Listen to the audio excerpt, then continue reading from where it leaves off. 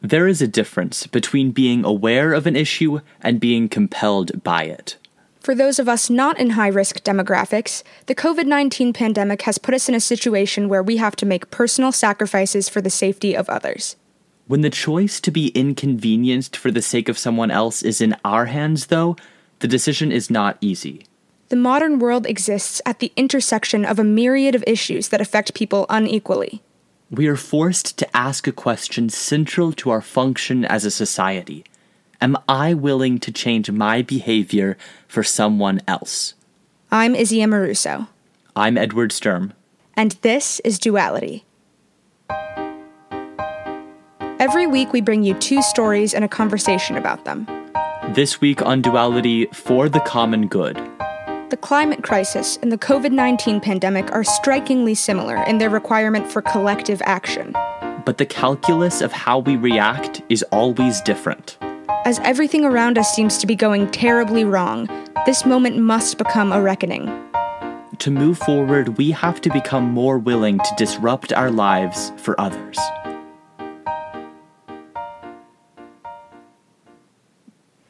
So at dinner last night, I was talking to my parents, and we started having a conversation about how quickly COVID cases have been rising in the U.S. over the past few weeks.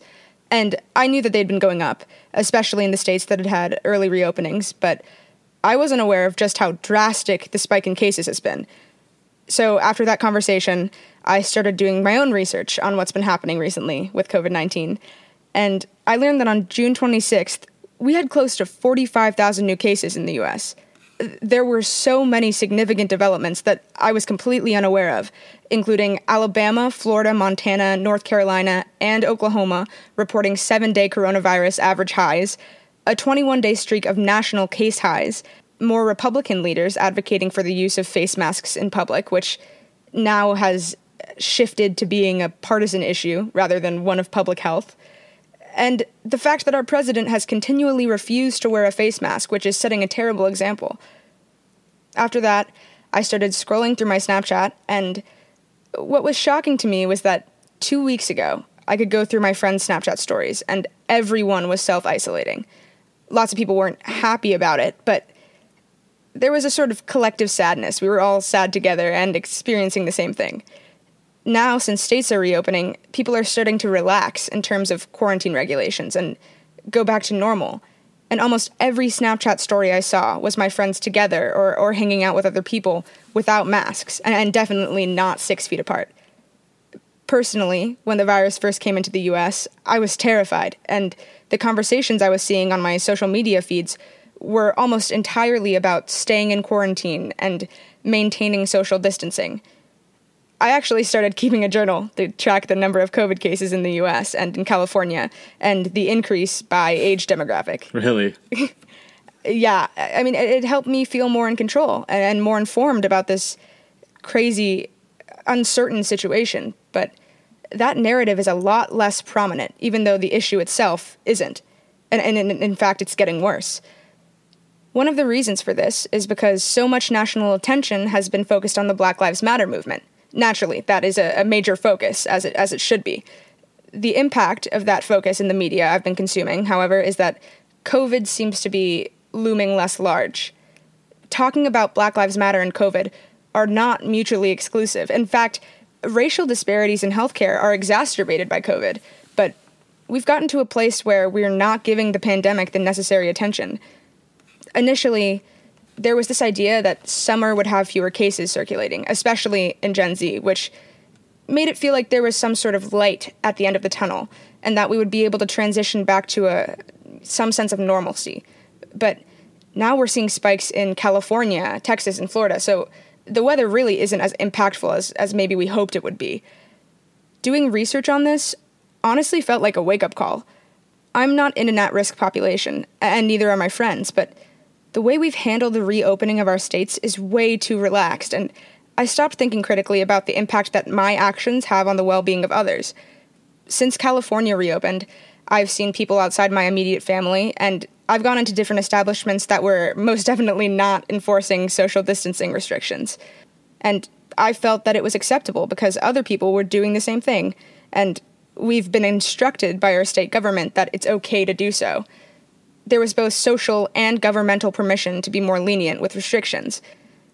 I was continuing to wash my hands a lot, bring Purell with me, and wear a mask whenever I left my house, but I was definitely more relaxed about the restrictions than I was when the virus first entered the US. The big question that all of these thoughts led me to was, am I willing to change my behavior for the benefit of others? As I said before, I'm not in an at-risk group for COVID-19, but if I were to transmit that disease to my parents or to anyone in an older generation, they would be at risk, and it would be a direct consequence of my actions. And my answer to that is yes, I am absolutely going to change how I act moving forward. But the larger question is not only applicable in terms of COVID, but also in terms of other social issues. Yeah, the question of are you willing to change your behavior for someone else is at the heart of a lot of different issues, as you mentioned. When you were sharing this with me the first time, I thought immediately of the climate crisis. And this is another kind of thing where we need a wake-up call. You pointed out how the pandemic is an example of a struggle to remain persistent on an issue that doesn't seem like it affects us, at least not right now. The same thing has been happening with climate change for years. There is a consensus among scientists internationally that warming caused by global emissions poses an existential threat to our planet. Rising sea levels and natural disasters driven by climate change are already having profound impacts, particularly on the most vulnerable global communities. And, just as you mentioned the connection between systemic inequality in healthcare and COVID-19, climate change is clearly connected to global inequality. So I wanted to talk about this a little bit more, because we often view this issue of climate change as a responsibility that we need to take for our posterity, so that our grandchildren can live on the planet. And that is true. That is a real element of this, but it ignores what's happening right now. The UN World Economic and Social Survey presented a lot of information on these inequities. So the global poor are much more likely to live in floodplains because areas that are prone to flooding are going to be less desirable and therefore less expensive. So sea level rising has a much larger impact on people in that position. The same is true with areas that are prone to mudslides and very arid regions that are going to suffer more from droughts and extreme heat. Inequality might even have a greater impact on the response to climate-driven national disasters. And Hurricane Katrina is a great example of this, wherein majority Black and poor neighborhoods in the Ninth Ward, for example, had a much more difficult time recovering than other parts of the city because those people didn't have the same disposable income and resources to recover from the same kind of damage. This moment right now really needs to be a reckoning globally. It seems like that's hard to do because we're facing a pandemic that is demanding so much of our attention, but in actuality, this is the most prudent time to act. There's been rhetoric about how good shutdowns have been for the environment. And, there was that. It's fake. It is not true. But the dolphins swimming in the Venice Canal, yeah, that's fake. But there are other things similar that are in actuality and in emissions globally have been down. But this can end up being a Pyrrhic victory. During the 2008 recession, emissions did go down a little bit because the entire economy slowed down. But the spending that took place to stimulate the economy brought emissions to a place that was worse than they had ever been prior to the recession. So governmental policy in that instance further entrenched a system that is destroying our planet. And we have to act differently in this moment. So in the UK, there's this initiative to build back better. And that's really important. There was an article in The Economist titled, "Countries Should Seize the Moment to Flatten the Climate Curve." And it proposed using economic stimulation efforts in response to the pandemic as a way to incentivize green action. And the BBC reporting on the Build Back Better initiative pointed to some similar things, like the conditional bailout of the airplane industry or carbon pricing or whatever it may be. So if governments see the economic impact of the coronavirus and decide it's time to put climate change on the back burner, they're throwing away an essential opportunity, and we're all in real trouble. With global warming, especially in privileged communities, making changes now will make an impact years down the line. By not changing your actions now, you may not feel the consequences of your actions until much later. But with COVID, if you were to ignore regulations and infect your family, the impact you're having is immediate and direct. There's something to be said about the time frame in which your actions will have an impact. That is an interesting point, and a key difference between the two things. Even though the immediate nature of a pandemic might make us more reactionary than we are to climate change, your whole story is still based on the fact that people aren't acting with the seriousness that they should be, though.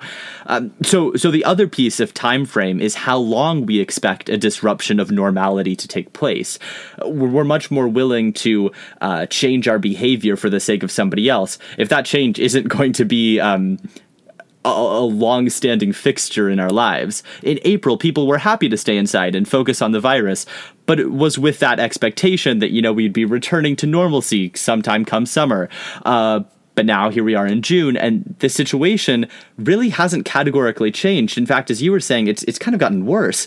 But public and governmental opinion about what is acceptable has changed in the other direction. You're exactly right. There's so much uncertainty as to when we will be able to safely remove the restrictions we have in place right now. Yeah. Another thing that has a big impact on the calculus of changing your behavior, like we've been talking about, is the perceived impact of that change. To me, this is on display when we talk about whether or not we should eat at Chick-fil-A, given that the Chick-fil-A Foundation has made several donations to groups that have anti-LGBT policies. It's a struggle because I know that if I go eat at Chick-fil-A, Dan Cathy is going to donate to these groups. But if I don't go eat at Chick-fil-A, Dan Cathy is still going to donate to those groups. It doesn't feel like my actions have a real impact. Now, intellectually, I know that thinking is fallacious, because acting with a collective consciousness is the only way that our society can really advance. That kind of thinking is incredibly dangerous and quickly becomes nihilistic. But emotionally, when I'm hungry, that takes precedent over what feels like an action that has an incredibly small and indirect impact. That's the same mentality people have when they justify not voting.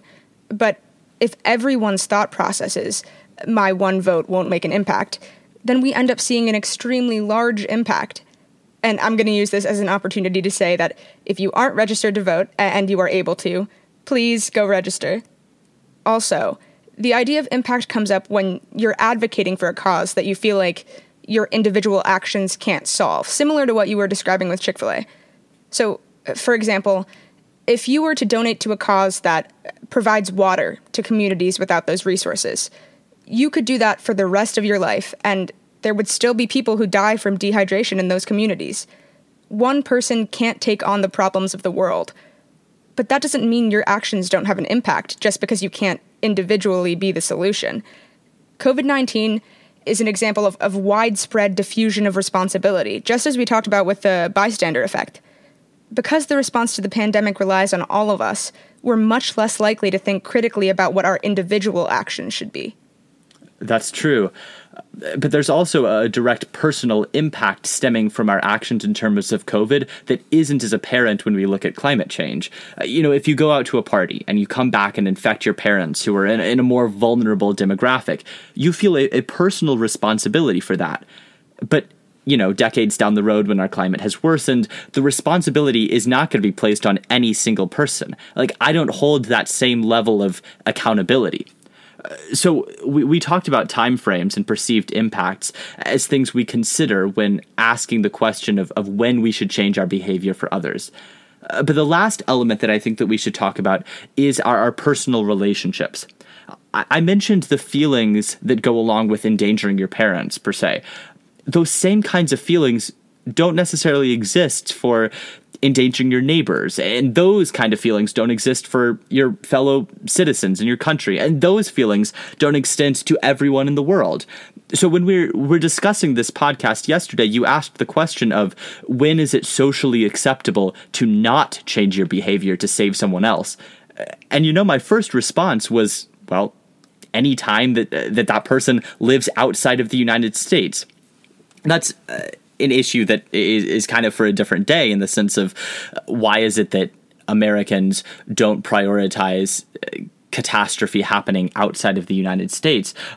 But regardless, to an extent, that isn't a bad thing. Everyone has to prioritize resources for themselves and their immediate relationships. But it does bring up some moral questions. It makes me think about the ethical implications of the trolley problem, which is a thought experiment designed to make us question the morality of our actions. So, in this thought experiment, there is a trolley that is going down a track where 5 people are tied up and unable to move. And you're standing next to a lever, and you can switch the track so that the trolley would avoid those people. But on the other track that you would be switching it to, there is one person who is unable to move. The utilitarian solution to this question is that the morally sound action to take would be to switch the track and save the lives of the most people. But the second iteration of this experiment is when the person on the other track is a loved one, maybe your mom or your brother. It's a much harder question when you have to find the duality between community ethics and the emotions that go along with your personal relationships. This thought experiment also puts you in direct control of the outcome and creates a personal impact. With situations like COVID, especially for Gen Z, we aren't always being impacted by our actions. If we don't see people around us being negatively affected by the virus or climate change, it's hard to actualize the severity of those situations and maintain focus. The regulations require us to change our actions, but we aren't being shown why that's necessary. Another piece of this that I feel like we have yet to talk about is the politicization of both of these issues, both the pandemic and climate change. In American politics, at least, this is done principally by the right wing. But when you have major politicians, or hell, the President of the United States, insist that COVID-19 or climate change isn't a serious threat, that discourse really impacts people. I mean, people now view the need to wear masks or the need to take sweeping action to reduce global emissions as a political opinion. But it isn't. A person's lay opinion does not get to hold the same weight as scientific fact. When the issue is framed as a debate between the two sides, the impression is given that all the perspectives are equally valid. That just isn't true. This is a really detrimental impact on public health. I mean, it means that climate scientists focus their attention on convincing people that their research is real instead of moving forward with a real solution. Right. By taking issues that everyone could be aligned on and making them political, we end up with a gridlock that prohibits us from instituting policy that would be universally beneficial. If we weren't so polarized and focused on remaining partisan, we could pass legislation that would legitimately address these issues and help people instead of just talking about it. The division has gone so far that we can no longer agree on the most basic elements of the issue, things that should be indisputable fact, like climate change being real, or people dying from COVID being bad, are being disputed. Imagine these issues like a tree. It's natural to have different branches extending in different directions, as people will have different opinions on the right way to address an issue. But if the tree is split so deeply that its roots are divided, then it can't grow. If we're unable to agree that there is even an issue, we get stuck before we can debate solutions. And that's problematic, especially in terms of legislation and how corporations are viewing the situation at hand. We've been talking a lot about personal responsibility in terms of these issues, but it's important to stipulate that without fundamental change in the way corporations operate and governments regulate, we won't see the necessary changes take place. At the end of the day, governments, corporations, and those in power hold a lot more responsibility than we do for the destruction of our planet and the failure to combat public health crises. You're right. And that's why I hope so deeply that this moment can be one of reckoning. I had a friend ask me the other day, do you think this is the beginning of the end of the world? And I don't, but this is a wake-up call. Racial issues are coming to a head in a new way. Public health is viewed entirely differently after hundreds of thousands of global deaths. I mean, we are still in the fight of our life for the security and future of our planet. Izzy, we live a very privileged life, and we surround ourselves with people who also are very privileged. We cannot afford to ignore any of these things just because they don't personally threaten us right now. They will. We have to become more willing to change our actions for the sake of others. we set out to discuss the duality between climate change and COVID-19. And we've explored some big similarities and a few key differences that make responding to both of them a challenge. But the greater consideration isn't merely a compare and contrast exercise. It's figuring out how we hold space and attention for these things simultaneously. It's looking at what it takes to get us over the line between recognizing an issue and changing our behavior because that issue can no longer be ignored. I hope the message that we can take away is that we need to cross that line a whole lot more often. Next week on Duality, we discuss the American Colossus. Emma Lazarus's poem, inscribed on the Statue of Liberty, has become an anthem surrounding immigration, but it has so much more to say about what it means to be an American. Thanks for listening.